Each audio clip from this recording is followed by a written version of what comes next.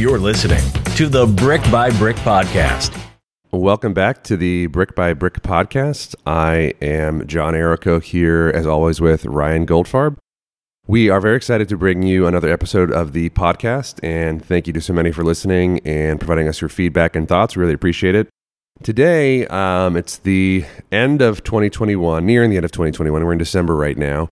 We thought it'd be fun to do a retrospective on the different properties, projects, etc., things that we've done. Ryan has prepared some financial information that I think will be helpful and some other details, but we've had quite a year, I would say. It's been a very eventful year. It sure is, especially when we compile all this stuff and look back. It's crazy to, when we're in the midst of a project, it's easy to lose sight of like when the bookends are, like when the year began versus like when we just bought something and we're in the planning stage and trying to consummate some of these projects. But I think having the year to use as a bookend for certain milestones is definitely helpful. And I look forward to doing this again 12 months from now and 12 years from now and seeing how different things look then too. Yeah, so I think I'm trying to put myself back into where we were at the end of 2020. So I think one of the biggest things that we got off the ground and have sort of completed doing, that's going to kind of, provide context for some of the specific projects that we're talking about. But we, at the end of 2020, we started putting together this fund that we have now launched.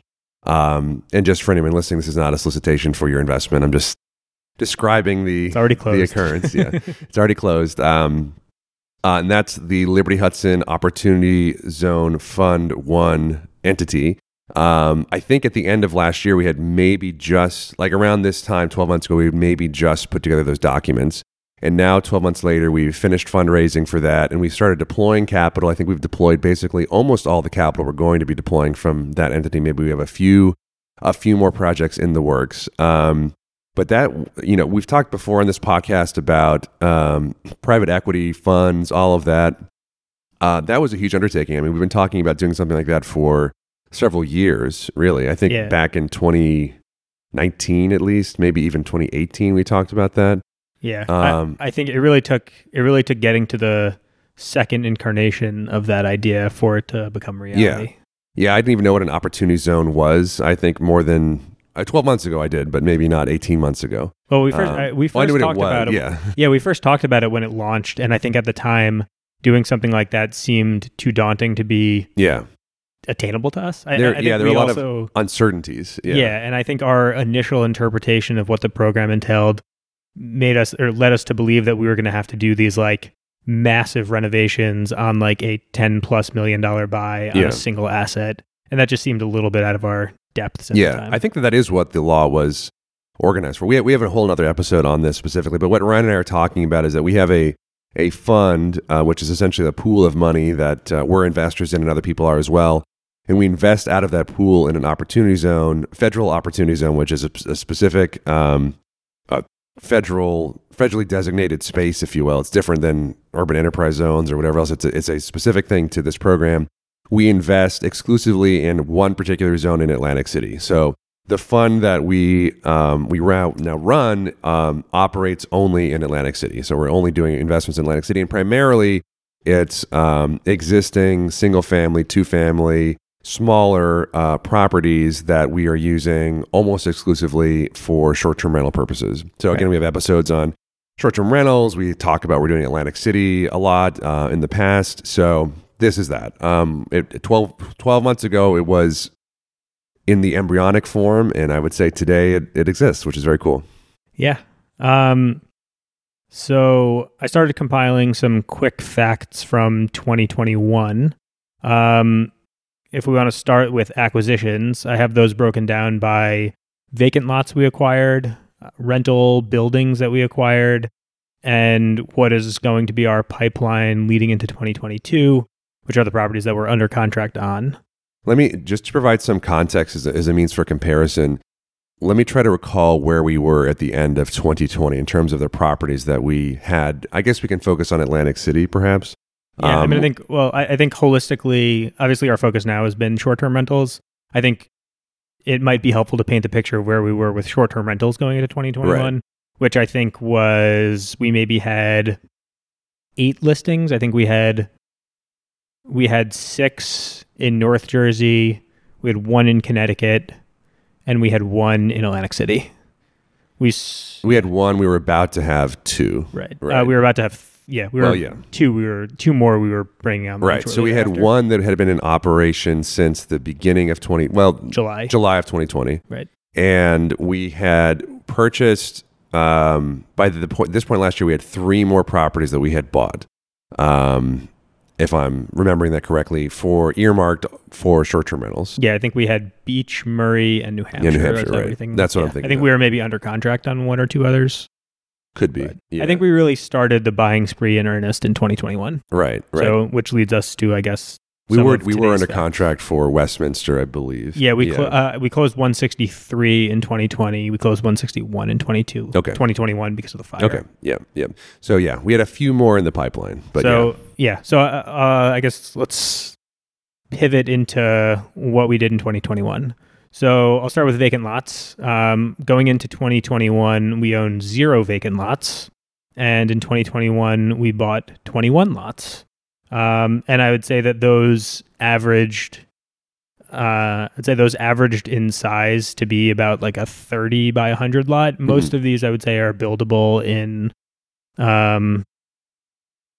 on their own. A few of them we purchased because we were targeting a few lots adjacent to one another to do something a little bit bigger or to make it a little bit more worthwhile. Yeah, I think for people that don't live in the Northeast, when they think a lot, they think like a half acre or something like that. So these are small lots. Ryan is talking in feet, so 30 feet. Yeah, and I also paint that this is like an urban context. So even 4,000 square foot even a 4,000 square foot house that we have sits on, I think, a 44 by 100 lot, right, which is 4,400 square feet. And that would be a lot of frontage for a lot. Yeah. Yeah. That's a good size lot for a single family in Atlantic City.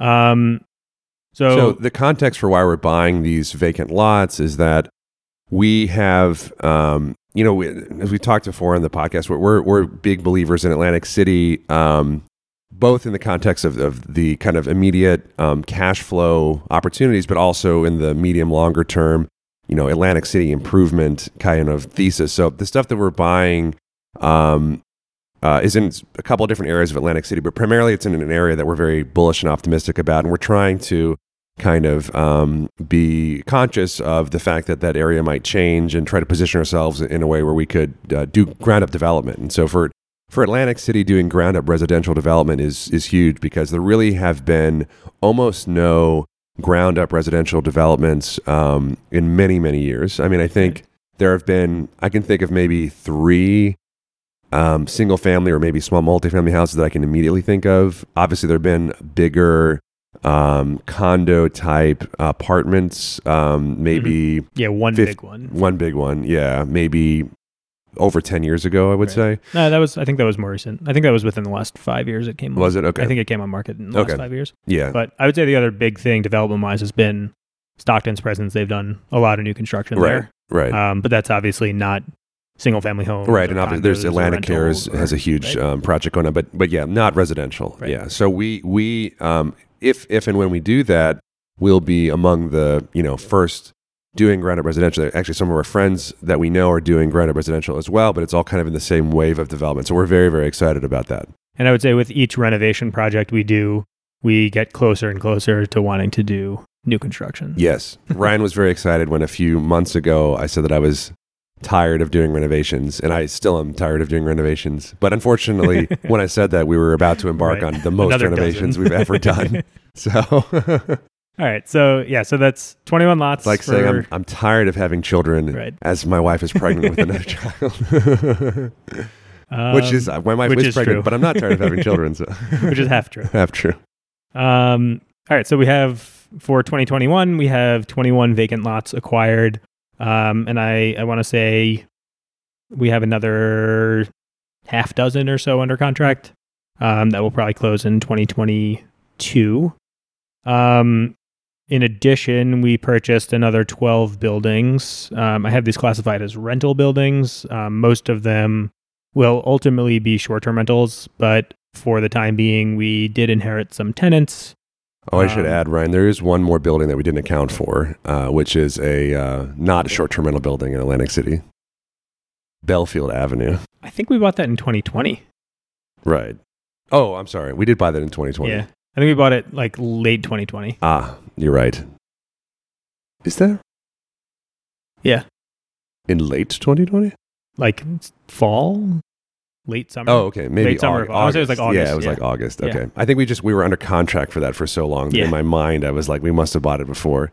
I think we put it under, we first looked at it, it might have even been in 2019. It was and in then 2019. It resurfaced, and then it was under contract for like 4 or 5 months, and then we finally closed.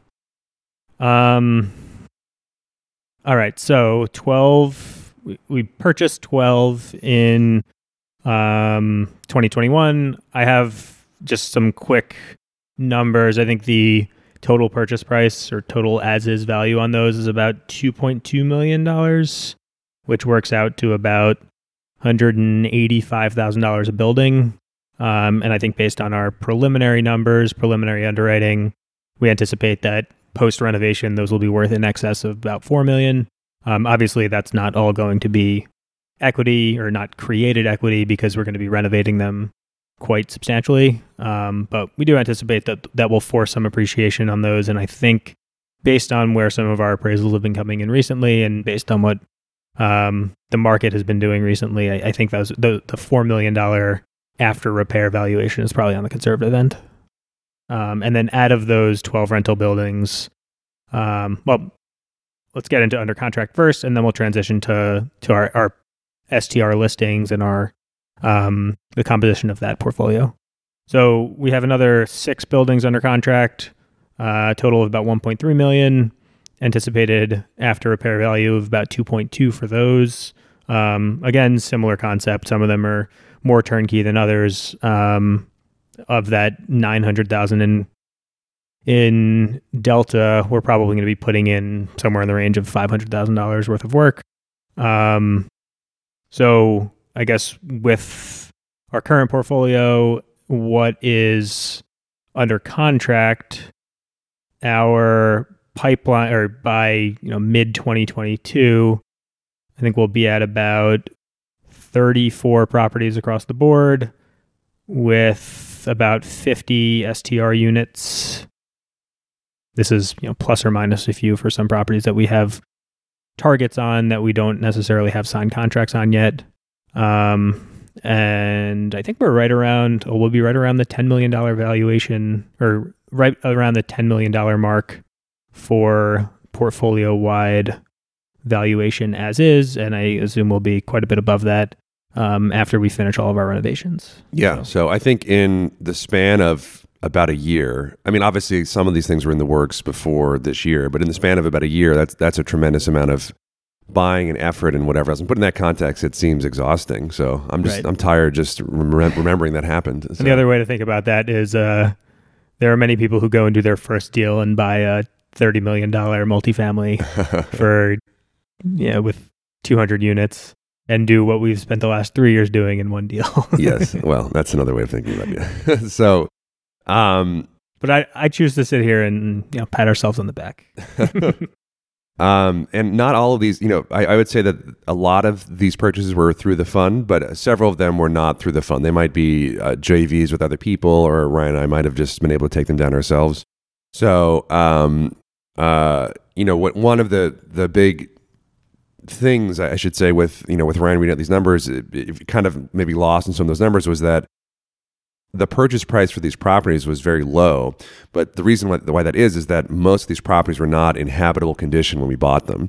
And not in habitable condition means like require complete gut renovations. Even some of them that were occupied, I would say, were not occupied in standards that most people would consider to be sufficient for human living.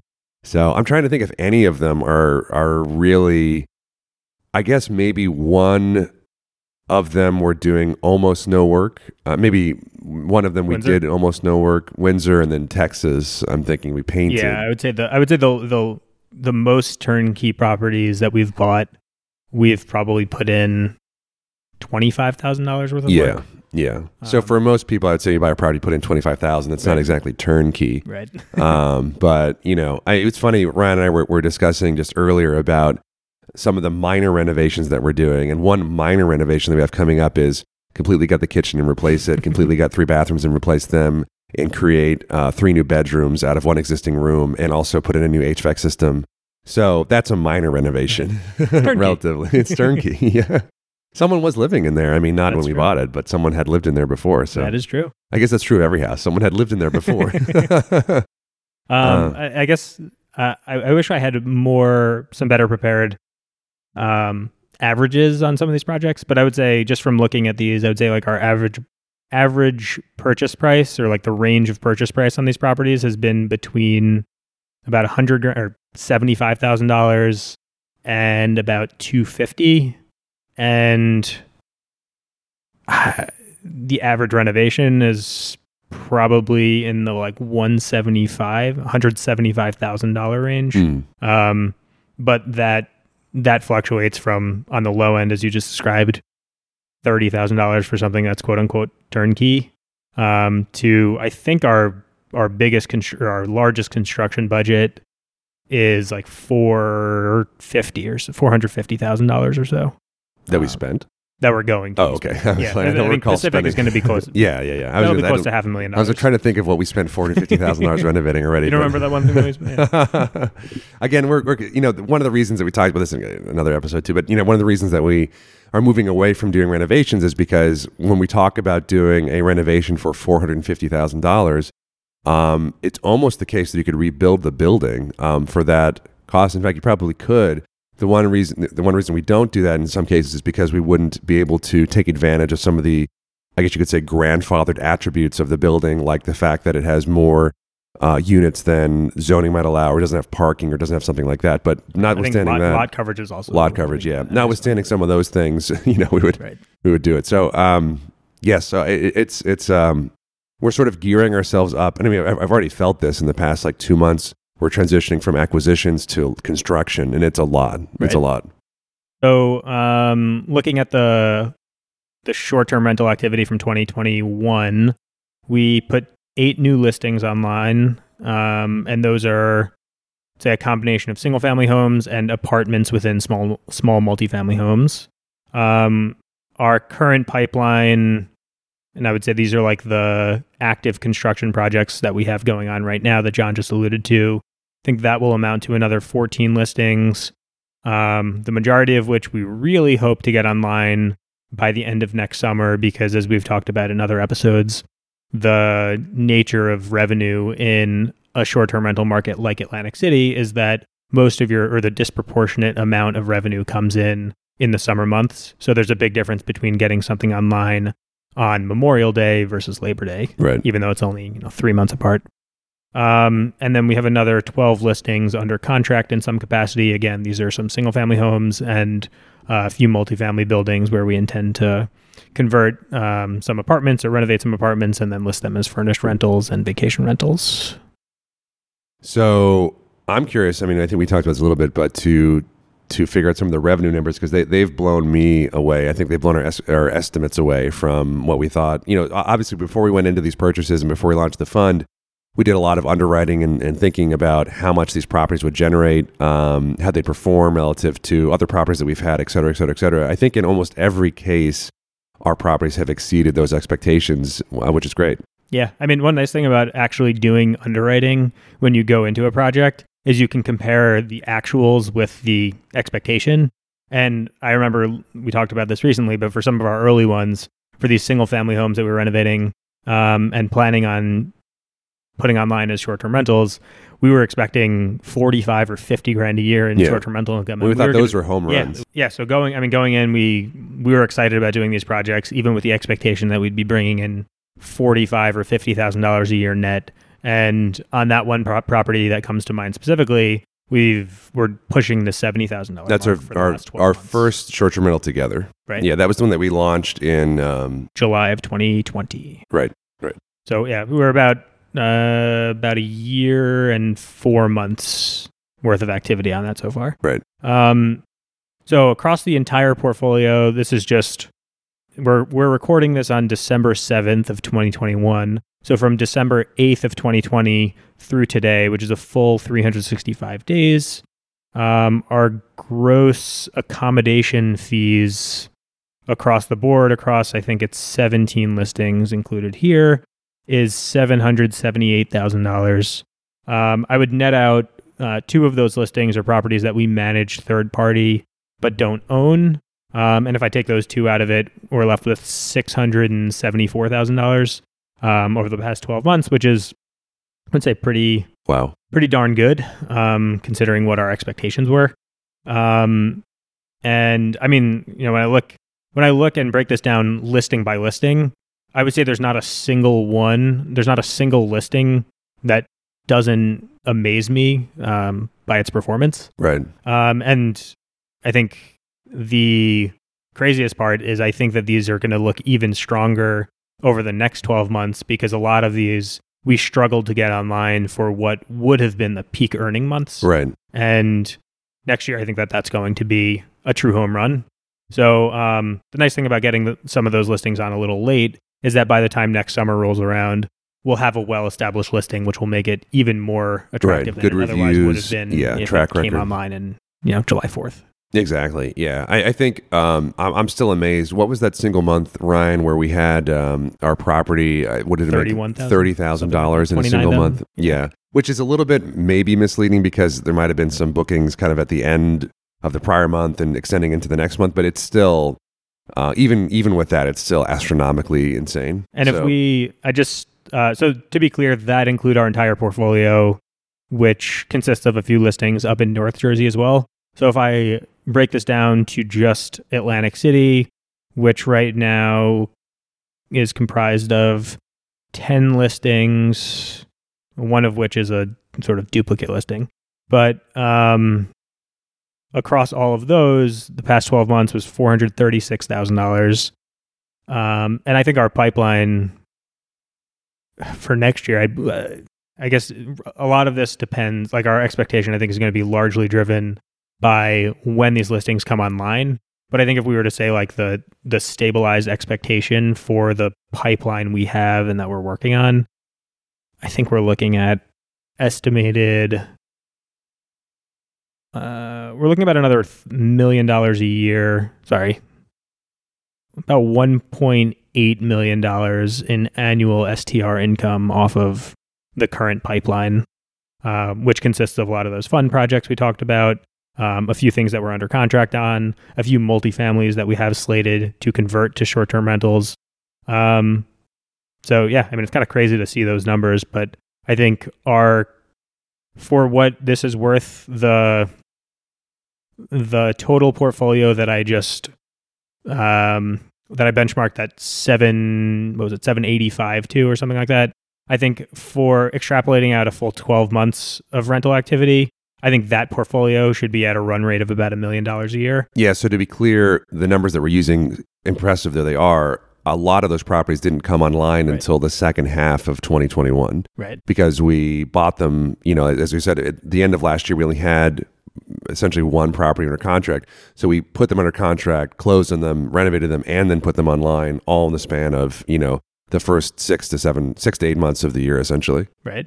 So if we take that current portfolio and extrapolated or anticipated a full 12 months worth of activity, we'd be just shy of 1.1 million in annual rental income.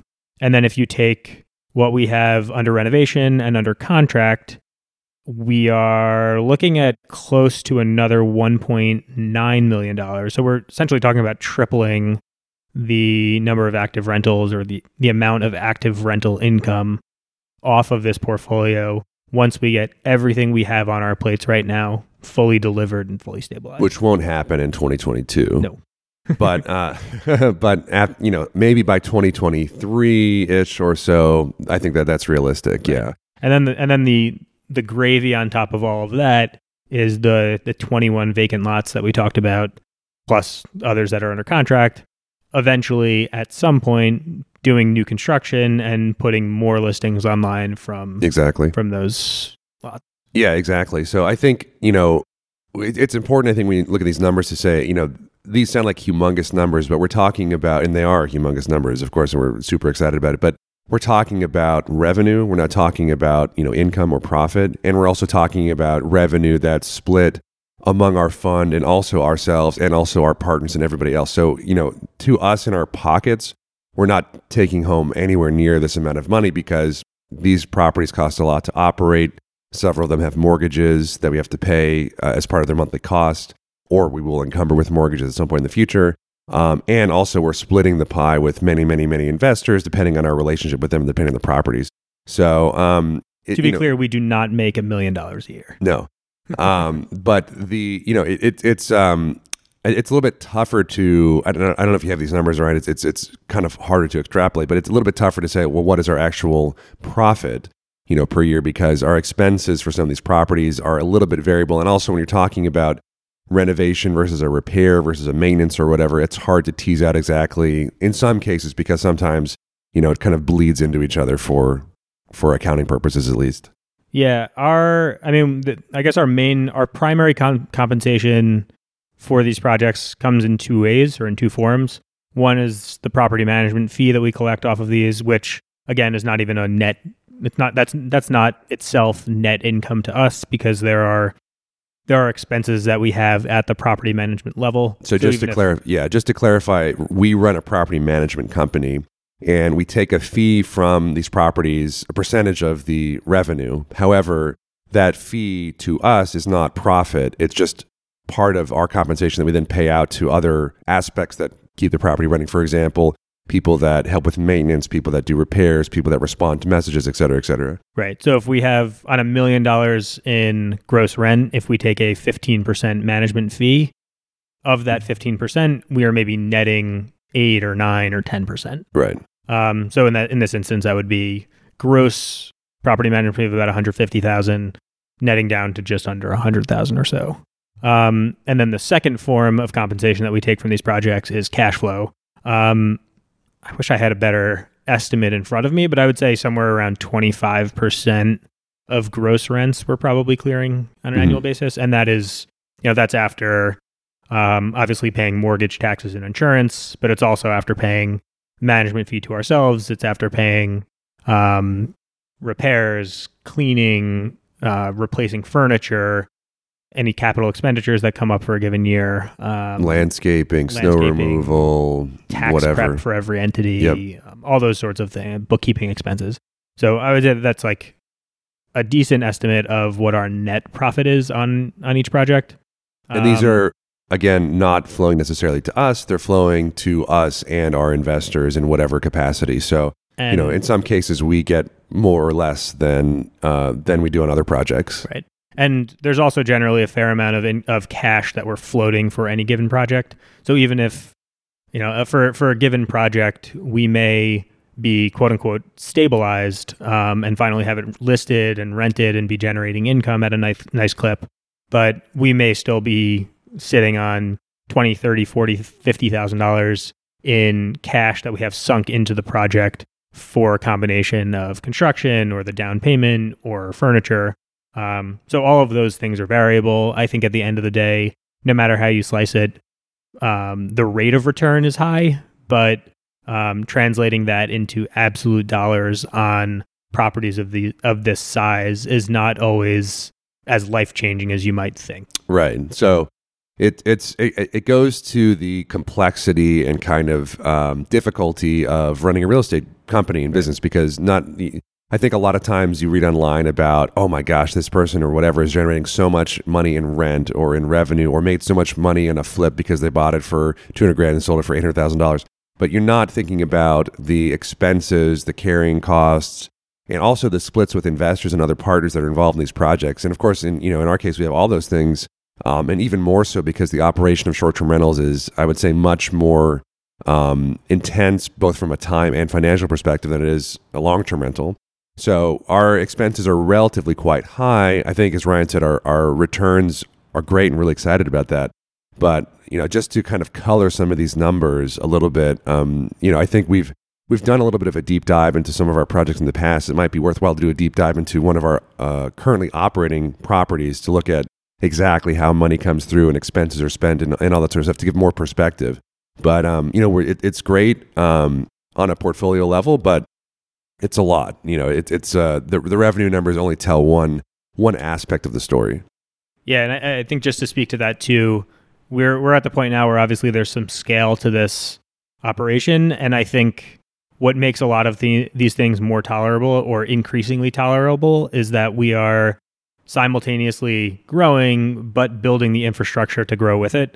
So I can't imagine, our first few properties that we had as short-term rentals that we were operating were in North Jersey, and I think at the time we had 6. I think at the peak, what we have now, and at our peak, we maxed out at 6 listings. And I think that was probably at the limit of what we could manage ourselves without full-time personnel to help with maintenance and various construction tasks and the errands that come with keeping people happy. Well, that was my full-time job before we started working. I had a bunch in Hudson County. I don't know how many of the total. It was over 20. They're individual rooms, so it's a little bit different than a whole apartment. But that was a full-time job. More headache, more rooms. Renting a 4-bedroom house to 4 different people means you have 4 different people that you're listening to complaints to and that you have to keep happy versus one. Yeah, exactly. But that's a full-time. That was a full-time job for me for a period of time. Yeah. Right. So I think what makes all of this a little bit more tenable, at least to me, is the fact that as we continue to grow, I think we're working on building out the infrastructure to be able to handle that additional growth in a way that's sustainable for us, that's sustainable for an actual business, that's sustainable to our operating partners on the ground. And I think that's really important because for a while, I think I've come to the conclusion that in this space, you can only run lean for so long without either burning out or, I don't really know of an alternative, growing without burning out or coming to this realization. Imploding. Yeah, coming to this realization where you have to pivot to, paying for a higher quality contractor, paying for a property manager who's going to be able to carry their weight, paying for a handyman who's going to be able to do what you need them to do, and paying for cleaners who are going to be able to do what you need them to do. So I think we learned that lesson early, relatively speaking, but it was still several years worth of being a lot more involved in certain things than we otherwise. Yeah, I think the funny thing is that we're sort of right now pulling our hair out about a lot of this stuff, and we're trying to figure out a way to scale better and et cetera, et cetera. But relatively, it hasn't been that long where we've had this kind of like emergency problem. I think a year ago we were talking about it, but I think it was a little bit more like, well, when this happens, or when we have these projects coming on, and now it's like, well, we do have the projects that have actually happened. So now it's like, whereas it last December it was kind of like we should really think about it and get ahead of it. Now it's like we have an emergency. So yeah, I mean, I think we talked about this in a recent episode, but our current pipeline is 10 renovation projects that we own that are more or less active, plus another 5 or 6, depending on how you classify it, that we are under contract on. So that's certainly over a dozen considerable renovation projects, totaling probably $2.5 million worth of renovations. So, I mean, that's an operation. I mean, that's an operation on top of an operation that we already have with our existing portfolio. I think the cool thing for us is that it wasn't like in 2020 or in 2019 we were doing nothing. We had a bunch of projects in 2019 and 2020. Ryan was finishing up or not finishing at the time, but was in the midst of his tax lien portfolio up here in East Orange, which is now almost complete. You're selling the very last one. I had a bunch of projects in Hudson County that were ongoing. We did some flips throughout Essex County. So we had a lot of stuff going, but the cool thing is like, if you look at a graph, right? If you said like whatever metric you want to graph, like number of properties, revenue, number of construction projects, money spent in construction, whatever you want to say, in 2019 or in 2020, it was at some number, which I think a lot of people would say like, that's kind of a good amount. And then in 2021, it's just like, it's a lot more, and in 2022, it's going to be a lot more than that. So I think, from one perspective, it's like, oh, it all happened overnight. But I think from my perspective, and you probably share this too, Ryan, it's like, well, all that happened in 2021 and that was great, but it took the, 6 years that we were each doing it, sometimes apart and sometimes together to get to that point. It's kind of like all the experiences, the connections, the, good and bad that happened that 6 years really primed what happened last year or this year. And to your point before, it wasn't like we sat down at one point 12 months ago or something like that and said, okay, we're ready to scale. Mm-hmm. What happened, like all of this was gradual. I mean, obviously we had the intention of launching the fund. We had started fundraising for the fund, and that I would say gave us a little bit of fuel to start buying a little bit more aggressively.